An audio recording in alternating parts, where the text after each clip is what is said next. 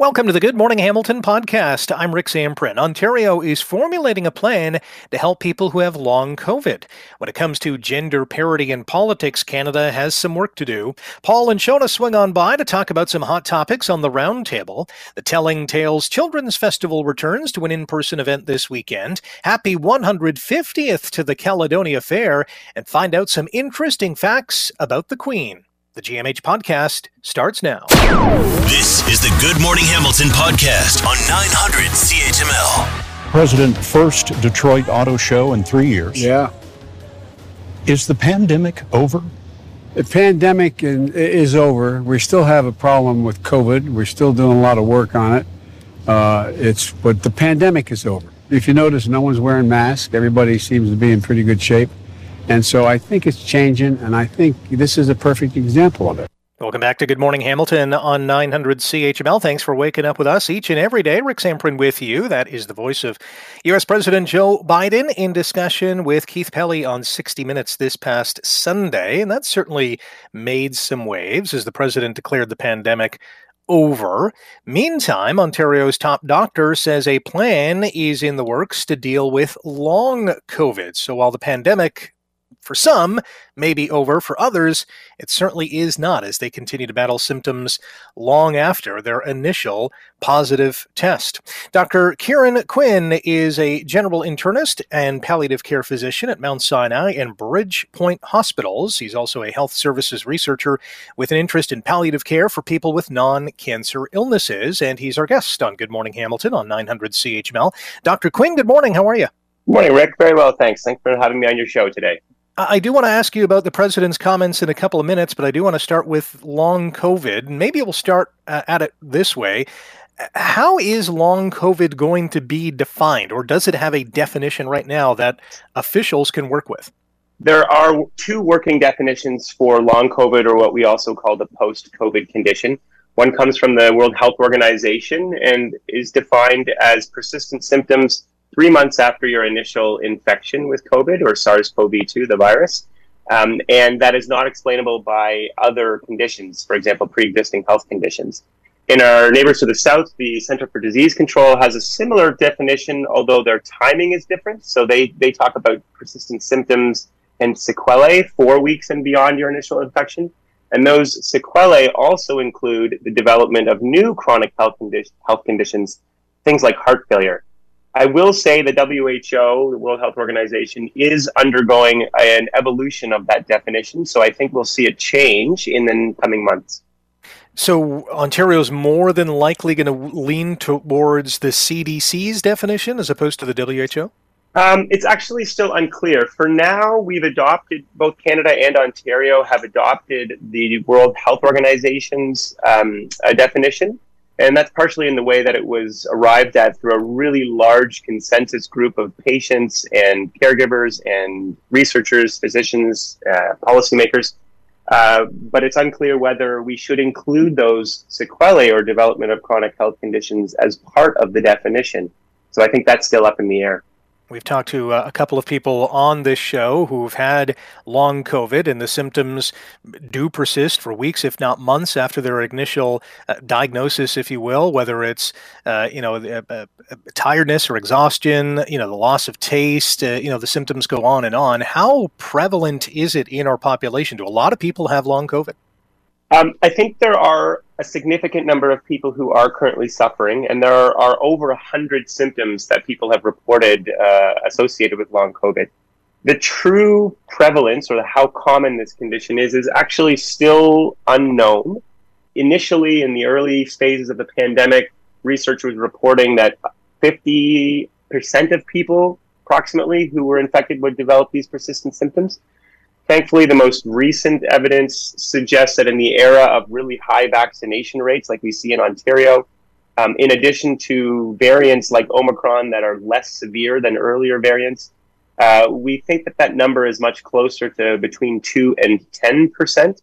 Now, there is a forthcoming survey, national survey from Statistics Canada and the Public Health Agency of Canada that I think will give us a much clearer picture of how common this is amongst our citizens.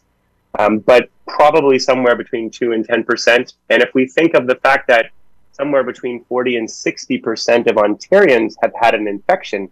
We're talking about millions of people who have had infections, and that translates to a lot of people who are suffering with persistent symptoms. And that could equal a lot of people seeking out healthcare and healthcare options when it comes to dealing with long COVID, which brings us to the medical officer of health's comments the other day on the development of a battle plan, a game plan for how to care for this group of patients. Where do we even start in terms of applying the definition to this group of people? Well, I'm really encouraged to see that the government's taking a proactive approach in trying to prepare for this, long COVID and the impacts of it. I think it's challenging for them and for all of us because we're dealing with imperfect information in the sense that the evidence and our understanding of this condition evolves on a daily basis. But we still need to be as prepared as we can be. And I haven't seen the government's plan yet. And I look forward to seeing it. But I think we need to think broadly about how to support people both in their health and their health needs, but in addition, in their impacts on their ability to look after themselves, their ability to work, look after their families, and look after their financial needs. And I think there's some other opportunities for government to be planning for that. And my understanding is that they're trying to, and they are. Our guest on Good Morning Hamilton on 900 CHML, Dr. Kieran Quinn, a general internist and palliative care physician at Mount Sinai and Bridgepoint Hospitals. We're talking about long COVID, but let's switch to U.S. President Joe Biden declaring COVID-19, the pandemic, over. Is this a worrisome statement, or is he partly right? I think it's a reflection of people's fatigue or, exhaustion with the pandemic, and people are desperate to move on and try to get back to some element of normalcy. I think we need to be very careful about ignoring the effects of COVID. Thankfully, acute COVID seems to be less severe. There are less people dying from it, thankfully, due to vaccination and other measures that we've taken. But I think we need to be careful not to move on too quickly and not to put it in our rearview mirrors because long COVID and recurrent waves of acute COVID are still a reality in our fall outlook. And I think we still need to do the best we can to prevent infection. The best way to prevent long COVID is to prevent infection. And that means getting your vaccinations, wearing your masks in public indoor spaces, improving your air quality in indoor spaces, and just taking our general measures around infection control and prevention. Well said, Dr. Quinn. Really appreciate your time today. Thanks for your time and enjoy the rest of your day. Thank you, Rick, and you too. Take care. That is Dr. Kieran Quinn, general internist and palliative care physician at Bridgepoint and Mount Sinai Hospitals, also a health services researcher with an interest in palliative care for people with non-cancer illnesses. You're listening to the Good Morning Hamilton podcast from 900 CHML. We're going to bring you details of a first-of-its-kind campaign that's been launched to show how Canada is faring with gender parity in politics. And one of the aims is to encourage political parties to step up and increase female representation at all levels of government. We're not just talking about the federal political scene, but provincial, municipal as well. Sherry Graydon is our guest. She is the CEO of Informed Opinions. Good morning, Sherry. How are you today? Thanks for having me on. Yeah, thanks for coming on. Canada, according to a recent study, is 60th among nearly 200 countries when it comes to equal representation of men and women in politics. It sounds like we have some work to do to get more women in the political arena. Your thoughts on that statistic? Yeah, we absolutely have more work to do. I personally was shocked when I learned that stat 6 months ago or so, and I think many Canadians, in fact, our poll shows that a majority of Canadians were concerned and surprised to realize that despite how much equality women have in this country in all sorts of arenas, we are really lagging many countries around the globe who have made this much more of a priority than we have. So how did we get to this point, and what are some of the stumbling blocks that women encounter along the way to a seat in office? Well, there is a lot of recognition in Canada and around the world that women experience many aspects of life differently from men, and those realities inform our perspectives, our priorities, what we notice and care about, and the ideas that we have. And 30 years of research shows that when women participate in decision making, whether it's at home, at work, in government, we increase innovation. Research is more reliable, healthcare is more effective, we have happier workplaces and more stable financial markets. And I think that the understanding of that has increased over the last couple of decades. And although Canada has gained in the past 20 years, we've moved from 20% women in the House of Commons, for instance, to 30%.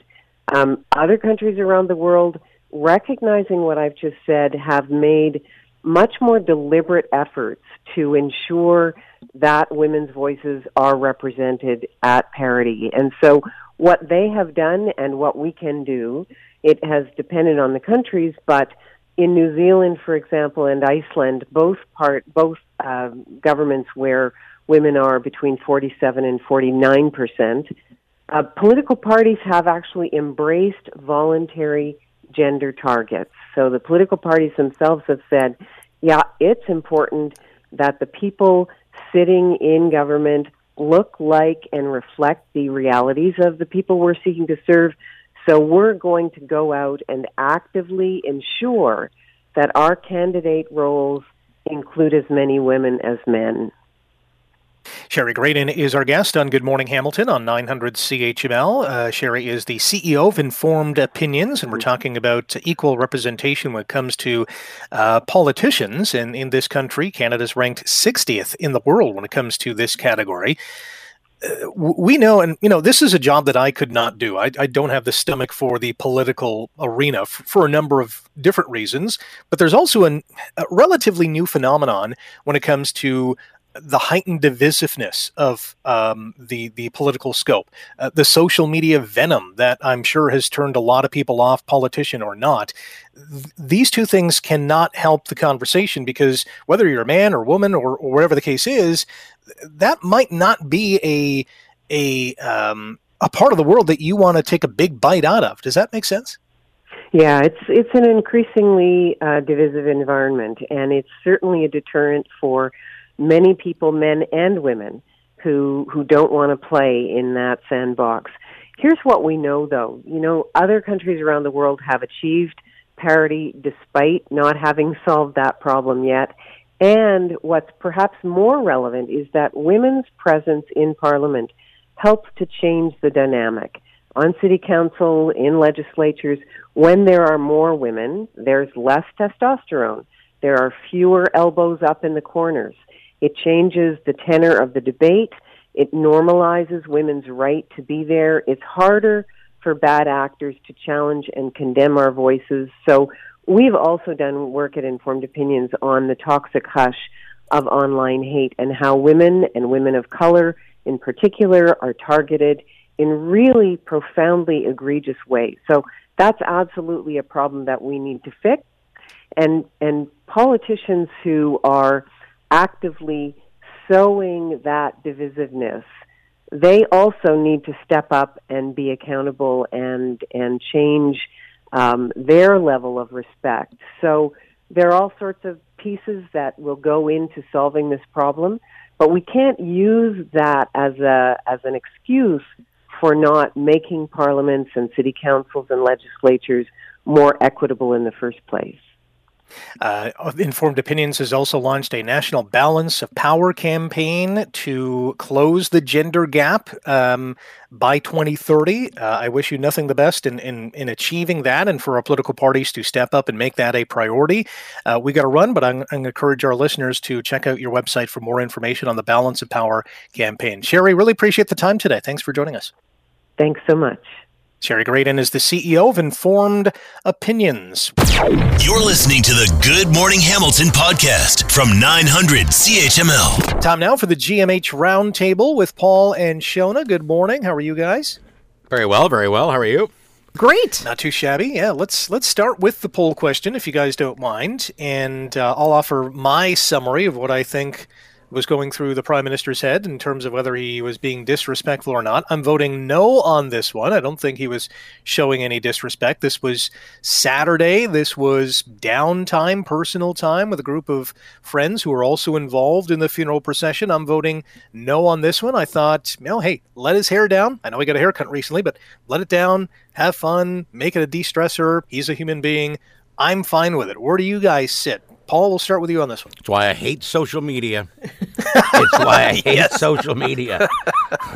I'm totally fine with it. Anyone who's ever been in a pub in Britain knows that 3 things occur: talking, singing, and fighting. The Prime Minister chose the second one of them, and he was singing. He was in a bar. He was. What are we going to? We expect everybody who went to that funeral to be in tears for like the 10 days of mourning. No, he's a human being. He was living his. He was just doing what people do when they're in a bar or a pub. He was at a piano bar, for heaven's sakes. He was at a piano bar. Nothing disrespectful at all. It would now. It's how he acted yesterday, and yesterday he was prime ministerial. So I'm fine with it. Absolutely. Sheila? Yeah. Okay, first off, I got a list here, so get ready.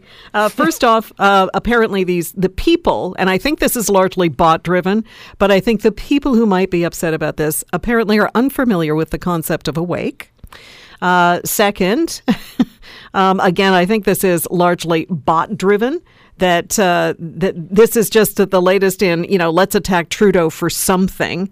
And it's frankly ridiculous. And how many videos have there been that are very lovely and touching of members of the royal family sharing a laugh with people who had gathered to mourn the Queen? So is this really different? And I probably only would have been upset if he had actually sang La Bamba, which was the intro music. Completely different. Yeah, and you know what? For all the people who are actually complaining, and again, I think this is largely bot-driven.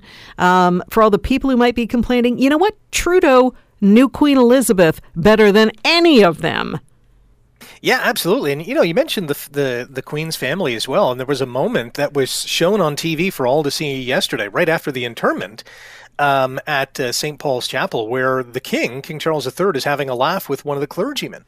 Whether it was just a relief of stress or, the humanity of the individual. I mean, he is a human being. Yeah, we're allowed to laugh. We're allowed to cry. We're allowed to show many different emotions. Again, this was in a private setting at a bar where he and a bunch of others were having fun.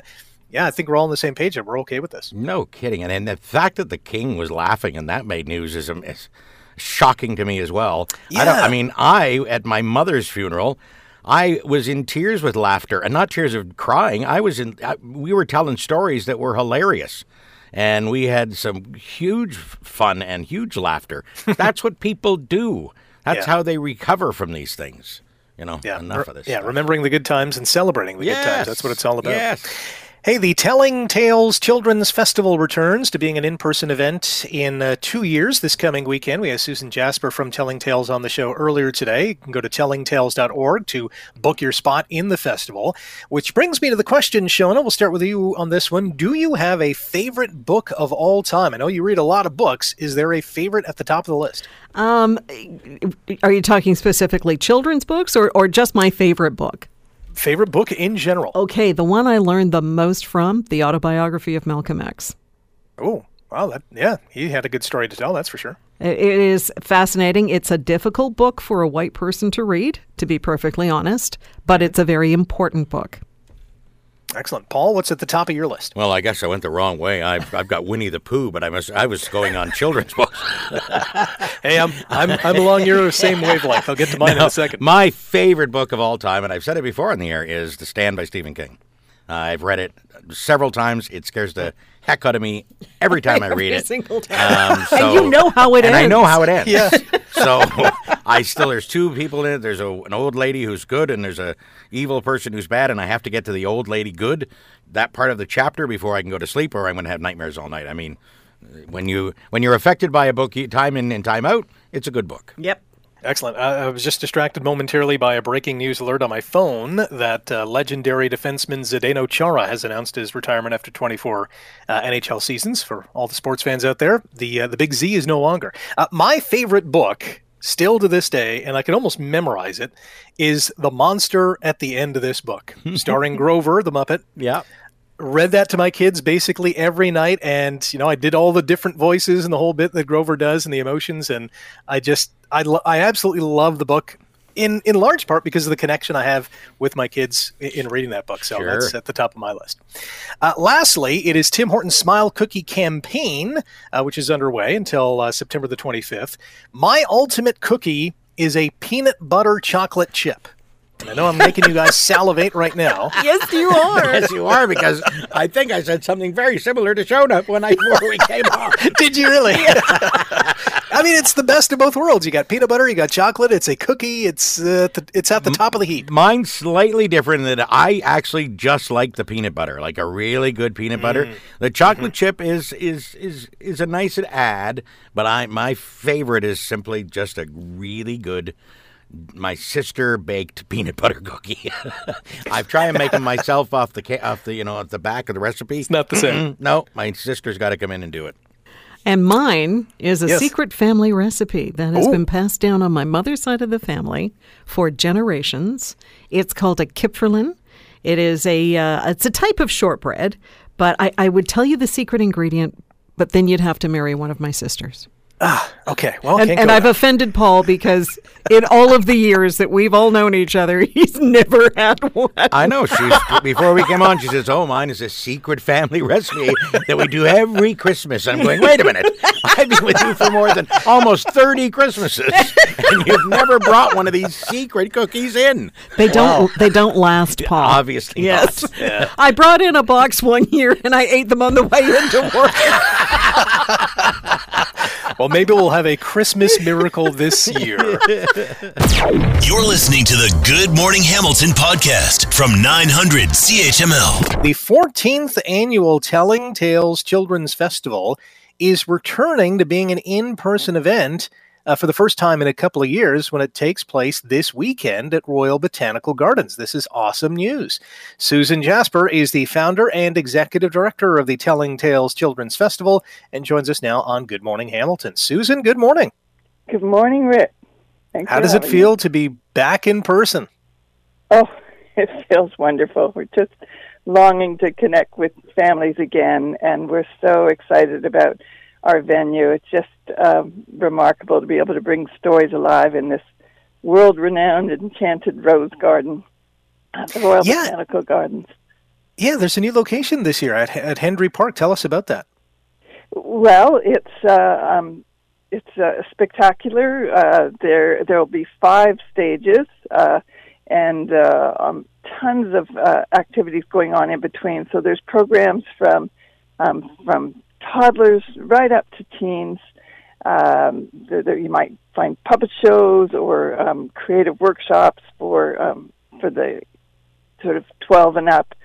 There's it's a chance to bring a few books and trade them. The Hamilton Literacy Council have brought back their book swap and shop. So that's always popular. And at the heart of Telling Tales, different drummers are there, and people love the chance to get a new book and get it autographed by by an author or illustrator that they're excited about. And they can become, those books can become lifelong companions. I guess that, the heart of it is we're just here to really spark that love of reading and make it exciting for the whole family.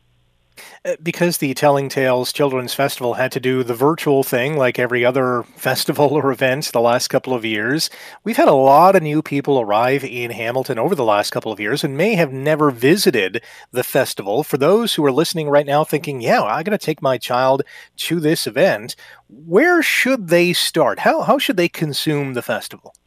Well, the best place to start is on the website and explore. All of our presenters are featured there, and you can download the map and the schedule, just sort of see what appeals most to your age. Leave lots of room to explore. But I think you'll find a little video with things to bring and frequently ask questions. But the important thing to know is that this year it is by registration and there's timed entrance. And so you need to sort of pick your spot. Saturday morning is filling up, but right now there's lots of room Saturday afternoon and lots of room on Sunday. It is a rain or shine event. We have lots of tents, and but bring your umbrella to chase the rain away. Well, that's great information about the website and kind of booking your spot. Again, that website is tellingtales.org. I do want to ask you about the humongousness of the festival, because you mentioned 5 stages. There's 30 plus presenters. This is you have a nature tales zone. This is spread out over the park. It is. It's really exciting programming, and it's just designed for wander and find and while you're wandering, you might run into Munch's Paper Bag Princess. I'm told she'll be there, or the Mad Hatter, or Tinkerbell. There's a story walk to explore, and Royal Botanical Gardens are also bringing all kinds of discovery stations together. So they can take you on tours or give you an activity pack with a bino and send you off. So there's an incredible range, and just find what speaks to your family and the ages in your family. So if you want to get your family excited about reading, or you're already excited about reading, this is 2 magical days for you. Yeah, there's certainly something for everyone at the 14th Annual Telling Tales Children's Festival. It runs this weekend at Henry Park at Royal Botanical Gardens. Book your spot now at tellingtales.org. We're in discussion with Susan Jasper, the founder and executive director of the Telling Tales Children's Festival. When you look all the way back to the inaugural festival, how much has changed over the years? Oh, gosh. Well, at the heart of it, just connecting children with these authors and illustrators, that has never changed. Our mission has never changed. But we did have, 11 years where we were playing at Westfield Heritage Village, and so it is different. We were just experimenting because of our sponsor, Dan Laurie of the International Sculpture Collection. We were experimenting with bringing folks to Nature Tales anyway, and so it's exciting to have this move. I think what's really changed is our commitment to virtual programming beyond the festival. So we've been working with the school boards and finding that they really enjoy being able to give a lot of students access to our authors. So there will be virtual programming that follows the festival monthly, and I think that's an exciting development that's come from those pandemic years.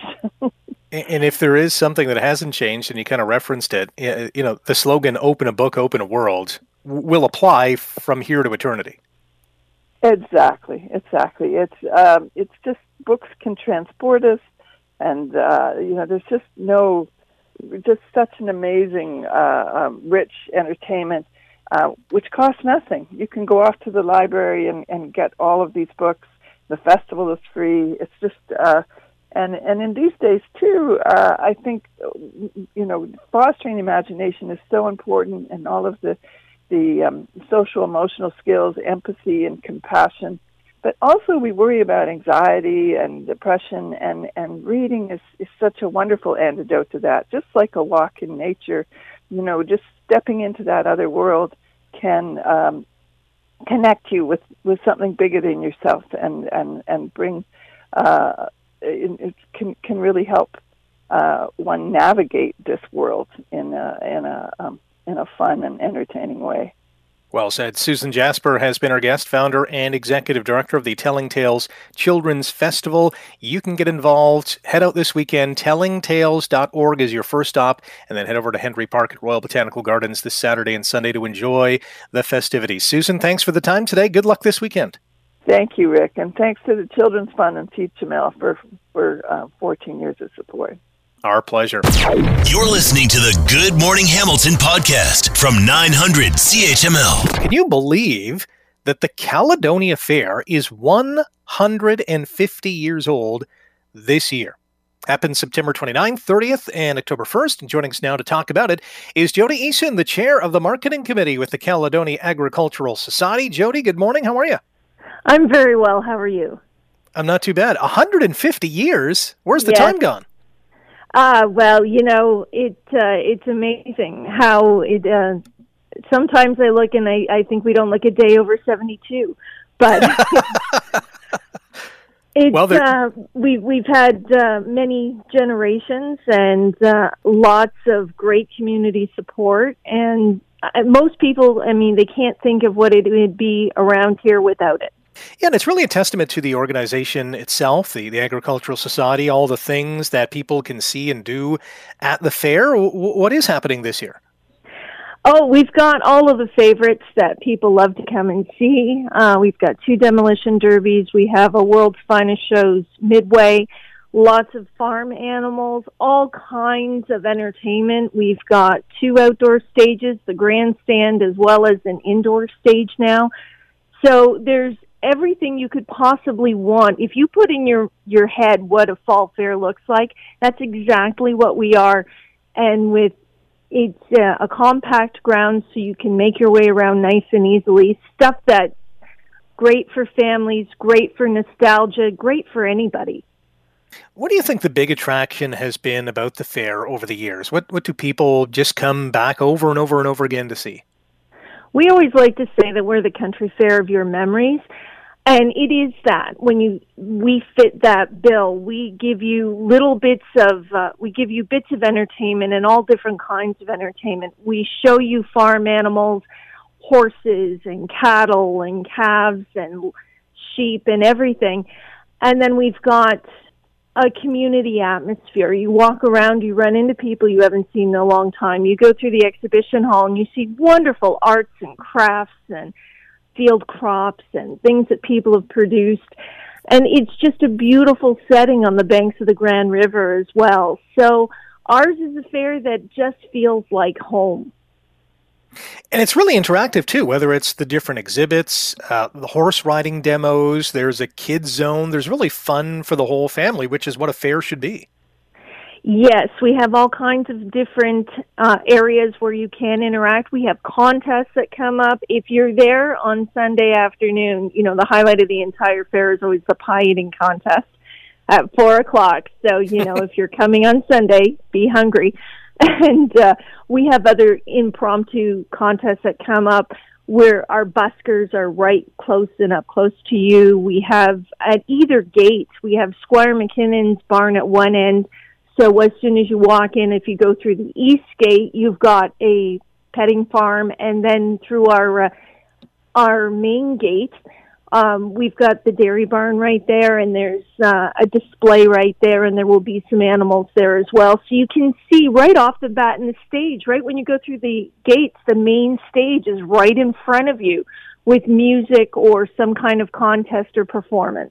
Yeah, the layout of the grounds is absolutely phenomenal. Talking about the Caledonia Fair celebrating its 150th anniversary this year, September 29th to October 1st. Jody Eason is our guest. Jody is the chair of the marketing committee at the Caledonia Agricultural Society. For location, the map, admission, tickets, the whole kit and caboodle and what's happening at the fair, go online to caledoniafair.ca. There's also, I was on the website earlier this morning, a fall designer bag bingo. What's happening with that?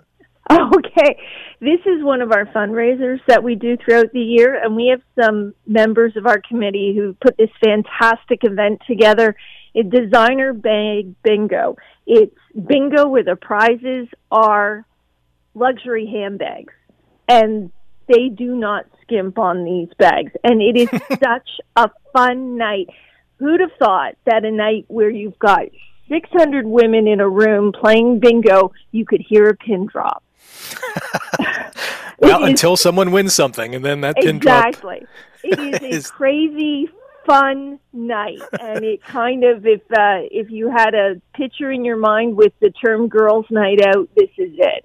And not that we discriminate, men are welcome too, but it's a great fun night.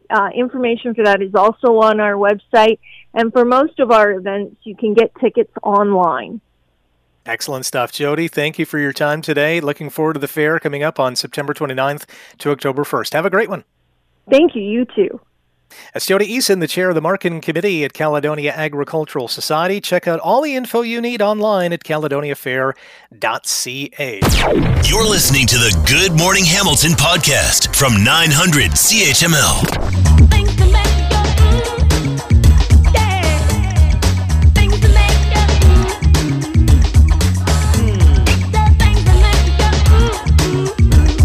Well, the world said one last goodbye yesterday to Queen Elizabeth II as the longest-serving British monarch was laid to rest after a funeral ceremony at Westminster Abbey. Today, we are going to learn about some unique things the Queen was interested in during her lifetime. Do you know these facts about Queen Elizabeth II? Esteban might just strike the front. Simonon on the near side. Top trip finishing off well. Esteban has a neck in hand of Simonon. A royal win in the Gold Cup. Esteban has done it.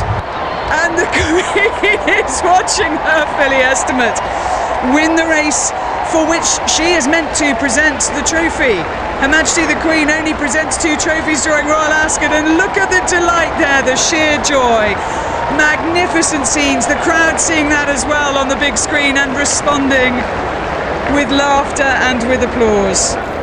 You probably already knew that the Queen adored horses, a lifelong love affair that started when she received a Shetland pony named Peggy when she was just 4 years old. But did you also know the Queen loved horse racing as well, and read the Racing Post every morning during breakfast? The Queen's horses won 1,800 races and nearly $13 million in prize money, all of it going back to the horses to provide the best care for the animals she so dearly cared for. Queen Elizabeth also attended every edition of the Royal Windsor Horse Show since its inception 79 years ago, including this year's event in May. The Queen's best friend were corgis, these short-legged, ill-tempered beasts with a yap that doesn't appeal to many people in Britain, but was absolutely crucial to the Queen. It was corgis who were by her side along with her footmen. We all knew that the Queen loved corgis, and she owned more than 30 of them since taking the throne in 1953. But did you know her first corgi was named Susan and was a gift for her 18th birthday? Her corgis have their own room at Buckingham Palace and are spoiled at Christmas with stockings and treats. The Queen took great care of her dogs, which ate freshly made meals prepared by the chef at Buckingham Palace. Queen Elizabeth also had some Dorgies, a Corgi Dachshund mix. And now you know. Tomorrow, what happened to Benedict Arnold? We'll fill you in on the life and times of the man known as the Turncoat. Thanks for listening to the Good Morning Hamilton podcast. You can listen to the show live weekday mornings from 5:30 to 9 on 900 CHML and online at 900CHML.com. The Good Morning Hamilton podcast is available on Apple Podcast, Google Podcast, and wherever you get your favorite podcast. I'm Rick Samprin. Thanks again for listening. And don't forget to subscribe to the podcast. It's free, so you never miss an episode. And make sure you rate and review.